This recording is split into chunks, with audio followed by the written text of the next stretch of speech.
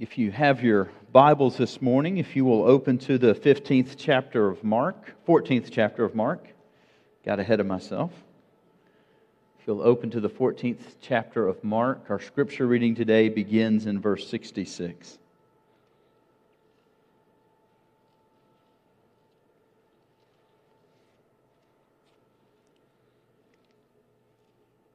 Mark 14:66. As Peter was below in the courtyard, one of the servant girls of the high priest came, and seeing Peter warming himself, she looked at him and said, "You also were with Jesus the Nazarene." But he denied it, saying, "I neither know nor understand what you're talking about." And he went out into the porch. The servant girl saw him and began once more to say to the bystanders, This is one of them. But again he denied it.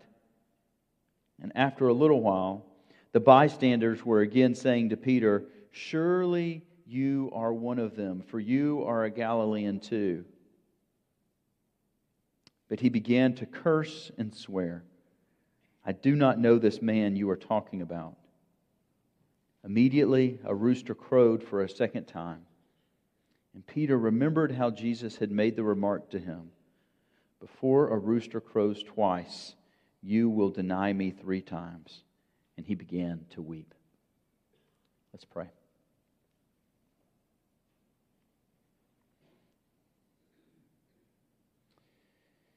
Heavenly Father, I want to come to you this morning and just confess my weakness.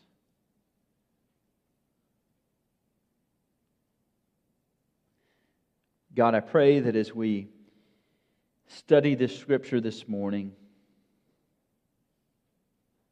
that we will be encouraged and convicted, that we would know where our strength comes from. God, there are many of us here this morning who are facing difficult things in our life. Help us to stand strong. Strengthen us. Encourage us this morning. God, we want to pray for those in our body who are about to embark on surgeries. For Karen Overman and Susie Downer, both of them who will have surgeries tomorrow. God, we want to pray that the surgeon will be able to,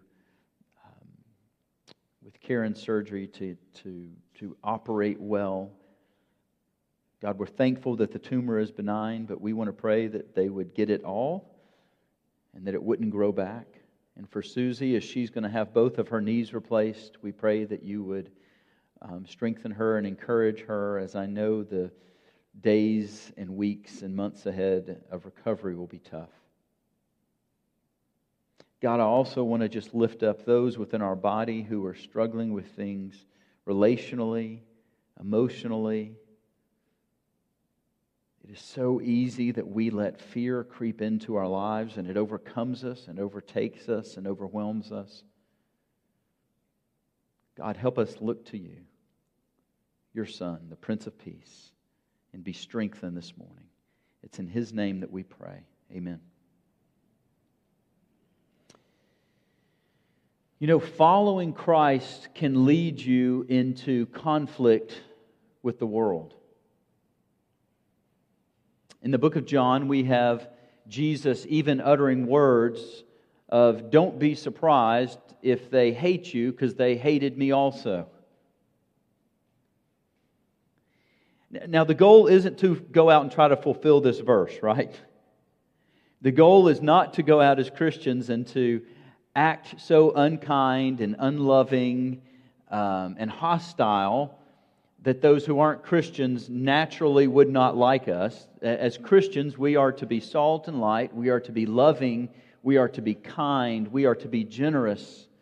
We are to be seen as people who love others. But we also are to be known as people who love Jesus above all else. And our message, the message that we are left here to proclaim, the gospel,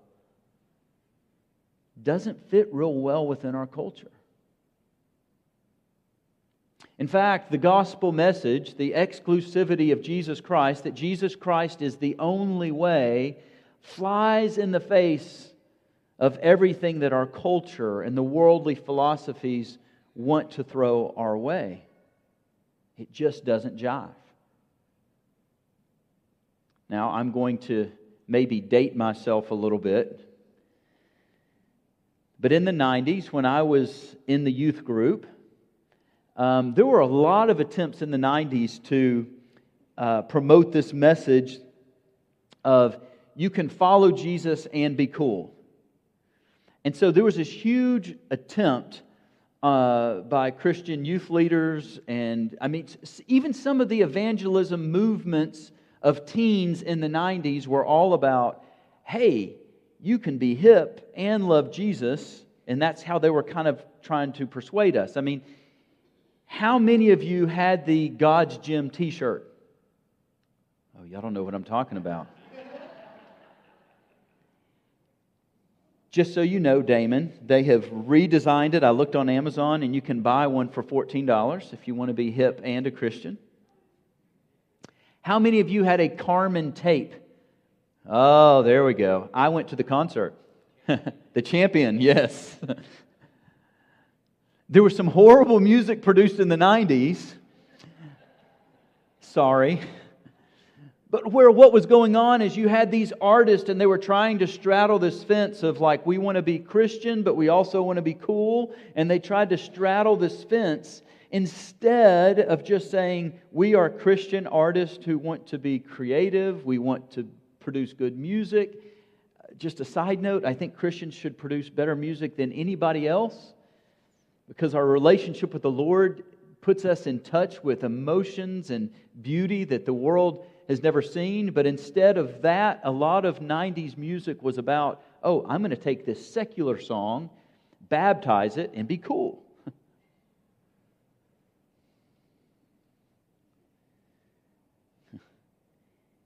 Mark has told us in his gospel that to be a disciple, you must deny yourself, pick up your cross, and follow him.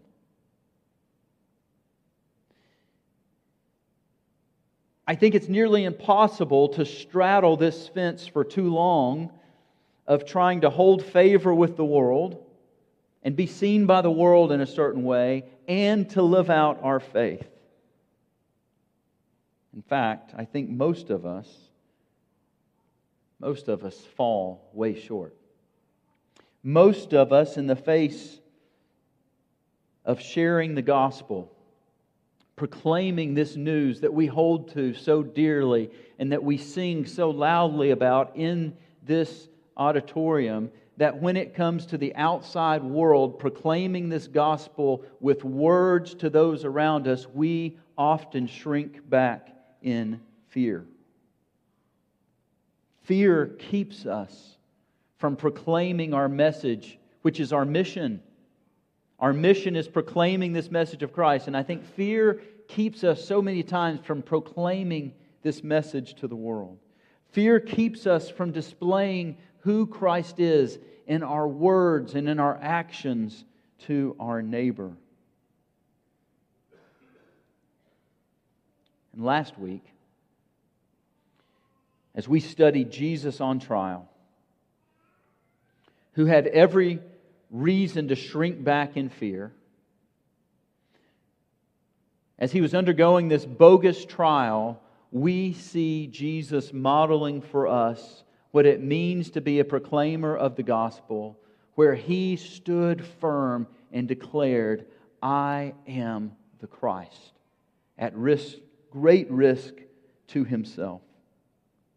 Knowing that he would be beaten, knowing that he would be spit upon, knowing that his beard would be plucked out, knowing that a crown of thorns would be put on his head, and knowing that he would endure the worst kind of death that you could ever imagine, Jesus stood firm and proclaimed the truth of the gospel. And last week, as we were studying this, one of the things that we saw as Jesus proclaimed this truth, do you remember what the religious leader said? Blasphemy. He blasphemed. And one of the things that we talked about is Jesus did not blaspheme. He was proclaiming the truth of who He was. The blaspheming that was going on in that room were from the people who thought they were putting Him on trial. And in reality, they were the ones that were on trial. They were the ones that were blaspheming. They were the ones that were condemning themselves with their words and with their deeds. One of the things that we can't miss in this text is there is another trial going on. There's another trial going on. Another trial is taking place. It's way less formal. It's in the public court of opinions. It's not in the Sanhedrin. It's not with those guys. And it's in the midst of this trial that Jesus is going through. And I think this trial, we don't know because it was failed, but I think this trial could potentially have had major consequences as well. As we look at our text this morning, I don't know if last week when I was reading this you recognized one of the things that we've talked about quite often as we've studied the book of Mark, but did you notice the Markan sandwich? If you've been with us, you know. If you haven't been with us, I'll explain that. The Markan sandwich is a literary device that Mark uses a lot of times where he'll introduce a subject or he'll throw something out there. That's one piece of bread. Then he'll kind of go to something else, and then he comes back to that. And so this week, as we look at this text, as last week, if we look starting in verse 54, notice what Mark tells us. Peter had followed him at a distance right into the courtyard of the high priest. Then we have Jesus' trial, and then we get our passage this morning, which begins with, as Peter was below in the courtyard. And as we get this sandwich, what we are supposed to do as we are reading this, and as Mark introduces Peter, goes to Jesus, and then comes back with Peter, one of the things that we're supposed to do as a reader is we're supposed to look and we're supposed to compare. And I think that what we're supposed to see is that both of these men are on trial. And what we're supposed to see is how one man handles this trial and how another man handles this trial.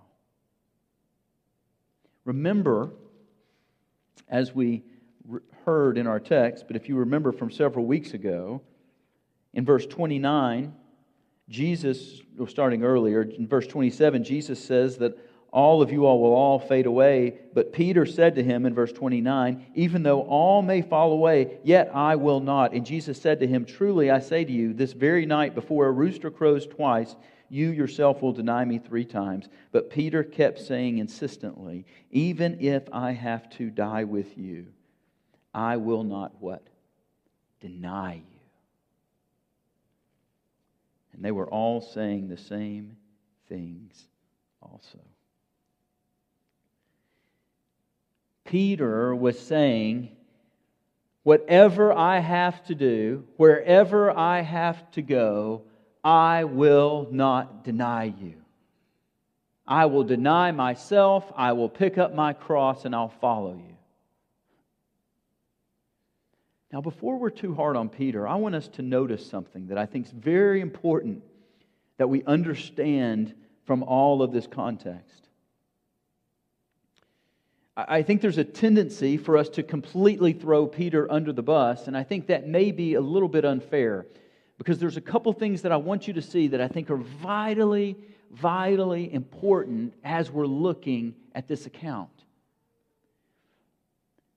Just as I read a minute ago, as Jesus predicted that you will all fall away, the question I would have for you, the question I have for myself as I read this, is do I think Peter is serious and sincere when he's saying, I will never deny you?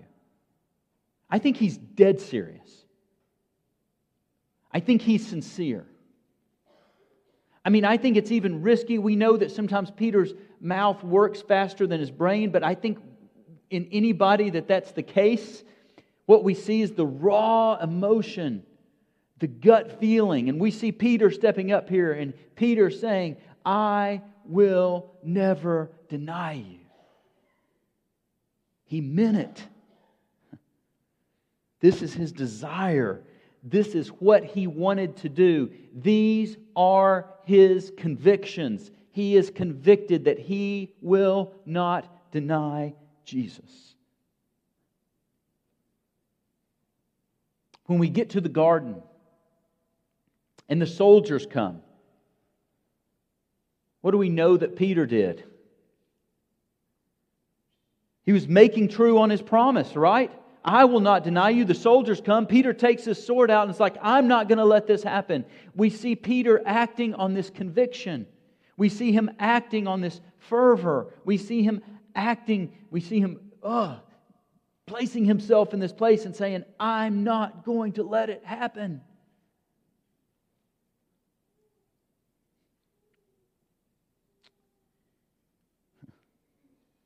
Also, notice in verse 53 and 54, Peter followed him. He was the only one. When the guards took him away, when the religious leaders took him away, Peter followed.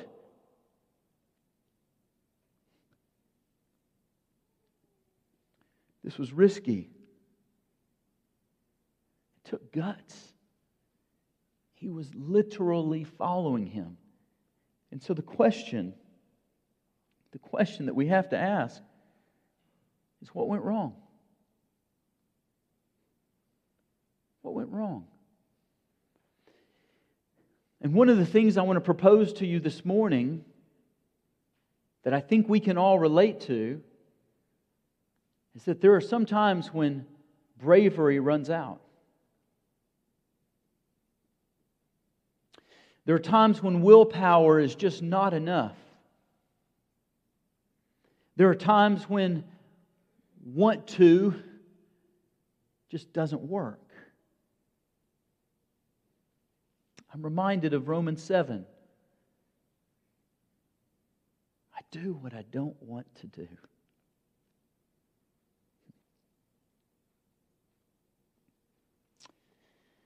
There's a major difference between the trial of Jesus and the trial of Peter.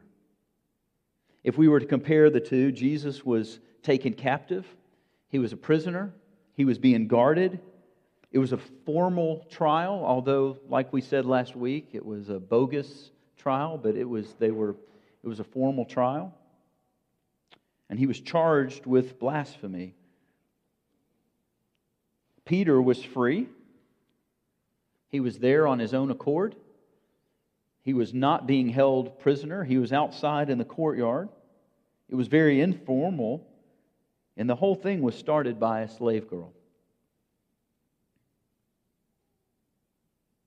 When it all ended, Jesus made this proclamation of truth and stood firm on who He was.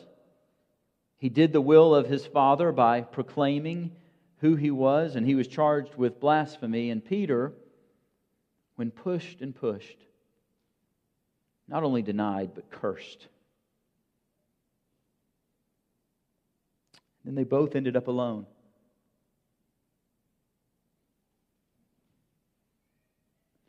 Jesus alone going to the cross and His death, and Peter alone knowing what had just happened.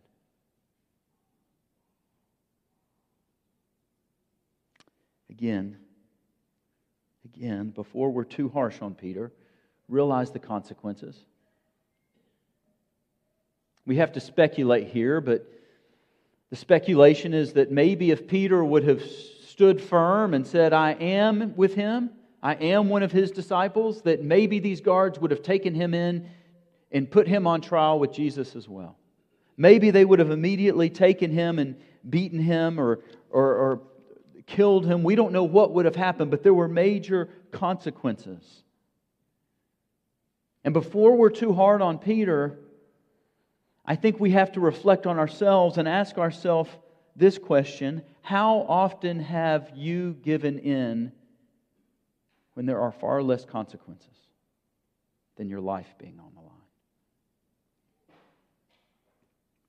How often have I been convicted to share the gospel with someone but shrink back because of fear? How often have you been in a situation where you know that you need to be salt and light and bring the truth into a situation, but you shrink back because it may not be popular? It wouldn't allow you to straddle that fence any longer. How often has the fear of not fitting in driven you to deny that you're His? One of the most egregious things that we have done in the church, and I'm speaking about Church Universal, is that we often, when we have these messages, guess who we address these type of messages to? Youth. Because we're talking about peer pressure and not fitting in. But I think if we step back and look, we have not grown up that much.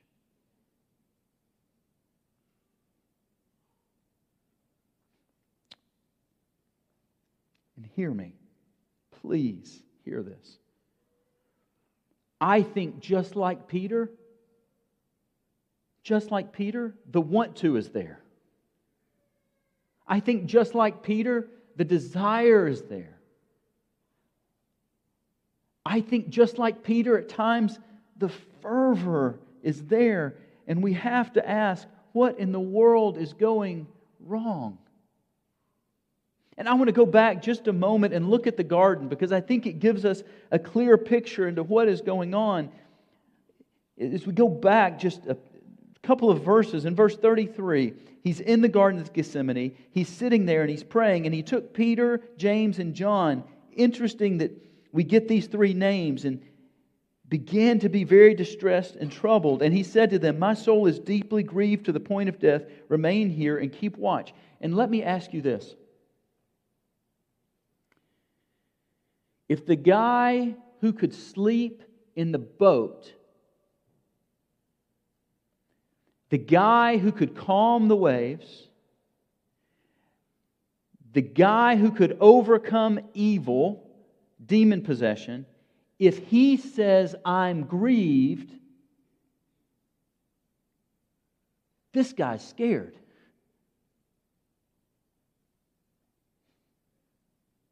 He says, "Stay up and pray." And notice what we get in verse 37. I don't know if we notice this, but notice, I think this is important. And He came and found, notice, He found them sleeping. And who did He talk to? He talks to Peter. He found them sleeping, and He said to Peter, "Simon, are you asleep? Could you not keep watch for 1 hour?" And then we get this insight into what's going on with Peter. And I know this goes on with us as well. Notice in verse 38, "Keep watching and praying that you may not come into temptation." Notice this. Here's the problem. The spirit is willing, but the flesh is weak. And I think you can relate to this. I can relate to this. And we see this in Peter. In verse 66, as Peter was below in the courtyard, one of the servant girls of the high priest came. And seeing Peter warming himself, she looked at him and said, "You also were there with Jesus, the Nazarene." A young slave girl. Hardly somebody who was intimidating.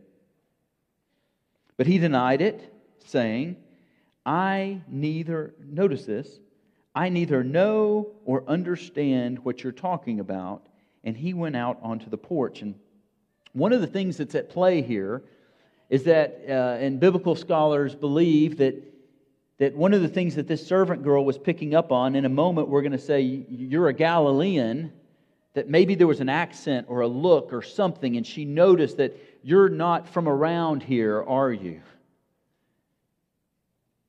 I spent 5 hours in Saudi Daisy yesterday, and we could have picked up somebody like Mark from California from a mile away. He's not from around here. He ain't from around here. He ain't got our accent. There was something about, and so Peter, I think, because of the way this question was asked, and Peter picking up on it, found his wiggle room out of this and saying, yeah, no, I'm not from around here. I don't even know, I don't even understand what you're talking about.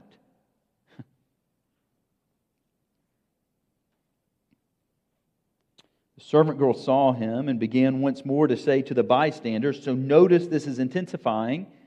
She involves the bystanders, which is a nightmare for Peter. This is one of them. But again he denied it. And after a little while the bystanders were saying again to Peter, so notice just getting more intense and more intense. Surely you're one of them, for you are a Galilean too. But he began to curse and swear, I do not know this man you are talking about.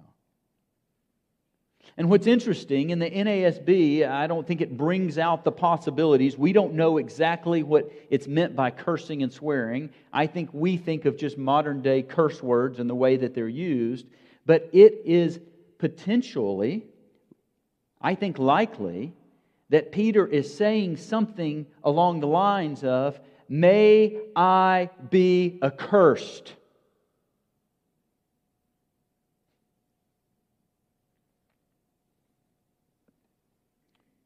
Maybe he's even cursing Jesus.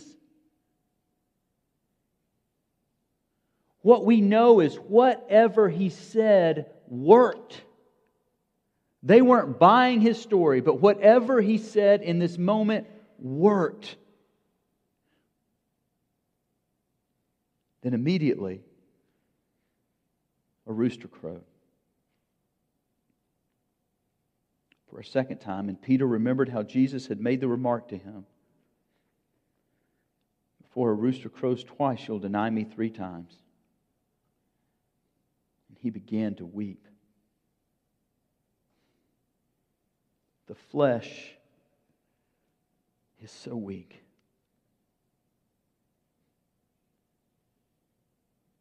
What a failure. I mean, could you imagine? Could you imagine if we were looking to hire another staff position and this was on somebody's resume?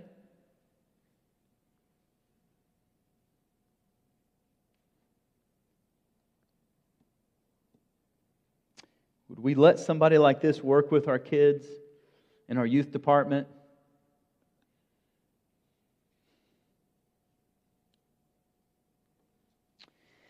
Remember the first Sunday in the book of Mark? Y'all remember that sermon, right?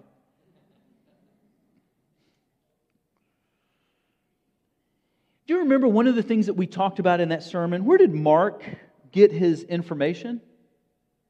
Peter. Peter. Isn't it interesting that at the most pivotal moment in history, as Peter, as an eyewitness, was there, is recounting to a man, Mark, who is going to write something and send it out, that when it comes to his activities, he is sure to tell him about sleeping, the sword, and denying Jesus.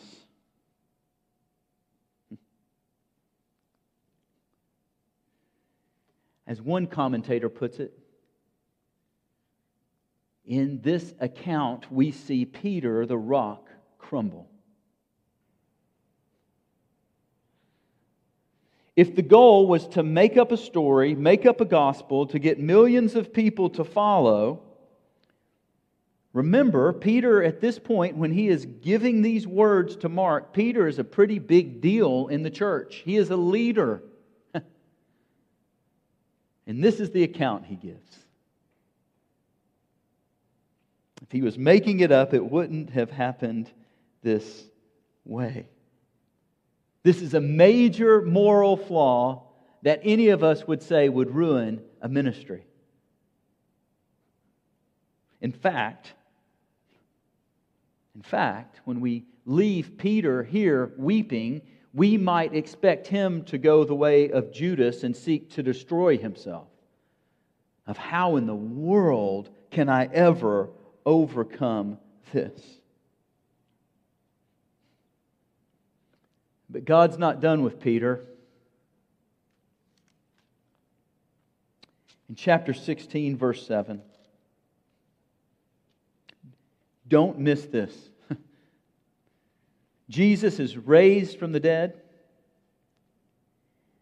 And Jesus says this, go tell His disciples, this is an angel. Go tell His disciples and who? God's not done with Peter. Christ isn't done with Peter. And we know from the book of John that Jesus has this personal interaction with Peter. He says, Peter, do you love me? Peter, do you love me? Go feed my sheep. We see the wonderful love of Christ. And I think it's interesting, we don't get this account in Mark, because I think Peter, as he is talking to Mark, this is pure speculation, but that Peter is telling Mark, listen, don't make this about me, because that would be a grave error. Make it about the one who makes all things new. Make it about the right thing. So I want to ask a question to you and a question of our text. How do you ever recover from something like this?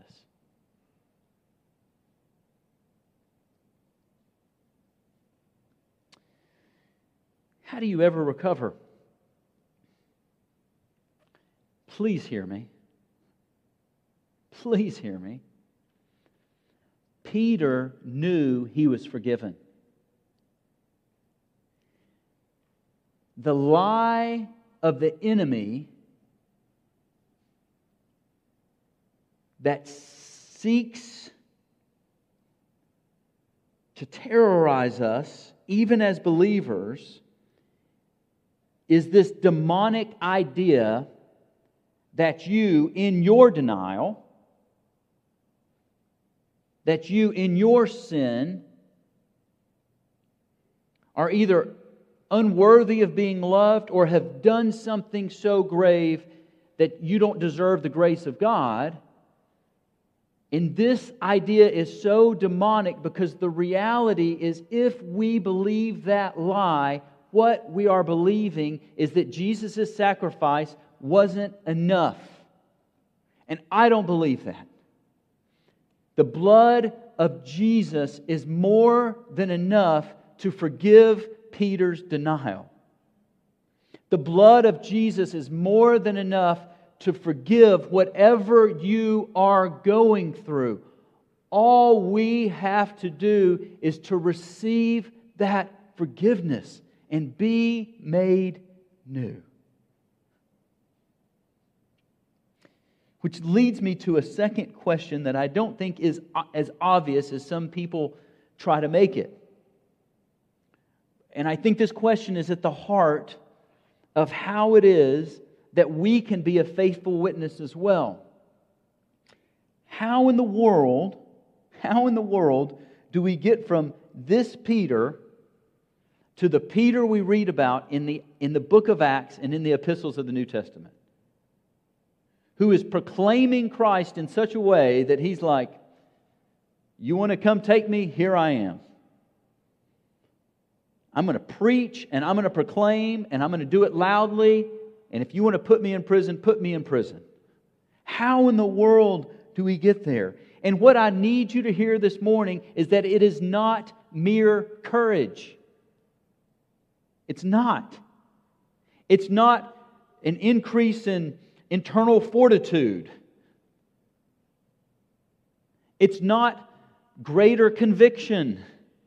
Peter had all of those things. There is something different. And I think if we read the gospel, if we read the book of Acts, the continuation of after Jesus came back from the dead, what we see is that the difference in Peter is the power of the Holy Spirit in Peter's life. The power of the Holy Spirit in Peter's life. When Jesus comes to the disciples, when He is getting ready to go, what does He tell them? He says, go, get in the upper room and pray. The Holy Spirit will come upon you, and when the Holy Spirit comes, what's going to happen? You will be my witness. We are given the Holy Spirit to be a witness, to proclaim. And as soon as Pentecost happens, we have this Peter standing and proclaiming this message. Think of how bold this is. Few days later from this, Peter is standing and he's saying, this Jesus whom you killed. Now that's bravery. That's bravery.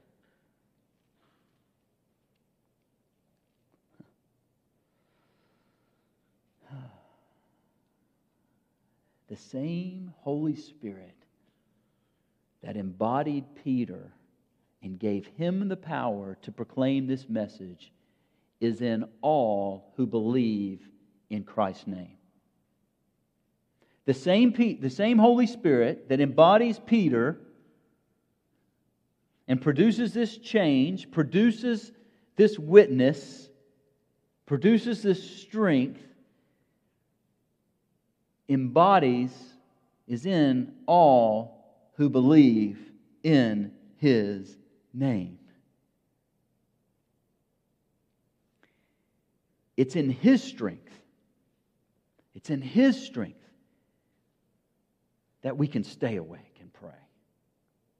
It's in His strength that we can stand and proclaim the name of Jesus. It's in His strength, and it's only in His strength that we can deny ourselves, pick up our cross, and follow Him. It doesn't happen any other way. And the question that we have to ask is, does the world need a witness?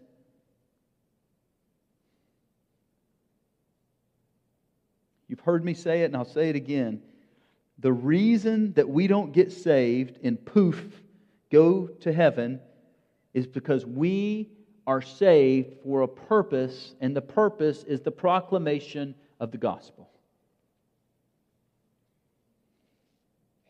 And the world needs our witness. And all of us in this room have failed. But praise God. Praise God. Praise God that He has redeemed us by His cross. He has risen, He reigns, and He has not left us alone. We have been empowered. And so the natural question you may have is, okay, well, how do I tap into this power? We're going to have a seminar this evening for $299. No, we're not doing that. It's really not that complicated. If you want to know how to have the power of the Spirit working through you to be the witness that you are called to be, it's really quite simple. The first thing that I think we need to do is to pray. And that we confess, God, I can't do this. I need your strength. I need your power. Would your Spirit enable me to be who you created me to be? And then we act. We act. Over and over again, what we see in the Scripture is that when men and women who are empowered by the Spirit take a step, guess what happens? God meets us there. And when we take the next step, God meets us there. The problem with many of us is that we sit back and we're waiting for something to happen before we take the step. And in reality, the way that God has ordained for it to happen is for us to take the step, and His power and His Spirit meets us there, empowers us in that, and we are able to proclaim the message that He created us to proclaim. So really, all that's left to ask is, will you be a witness? Will you be a witness? And please note, one of the things that's difficult about a sermon like this is that we have all failed so much, and Jesus is not looking over us, condemning us with a wagging finger. Jesus is looking at you with love and is saying, you can do it. I know who I called. I love you. So for some of you this morning, there are situations that you need to step into and proclaim the gospel message. For many of us this morning, there are some that are here that have this baggage that's hanging over our heads that we feel like has disqualified us from being who we are created to be. And this word is telling us, tell Lewis, I've risen. And I haven't left you. I've given you the power of the Spirit. I love you. You can do it. Deny yourself. Pick up the cross and follow Him. Let's pray. God, help us to be a witness. God, we allow ourselves to get weighed down and distracted by so many things that just ensnare us.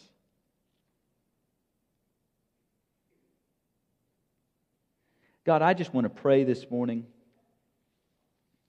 for the kind of conviction that bears fruit, which I think this morning may even be just a glimpse of the joy of being your witness. God, I pray that none of us would feel like we're being drugged into doing something that we don't want to do, but that, Lord, this morning what would be happening is that you would fuel the desire that you have placed on our hearts with courage and knowledge that we're doing it in your strength and it's not in ours.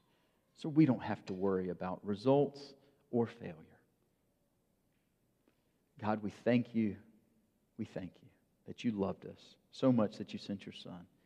And it's in His name we pray. Amen.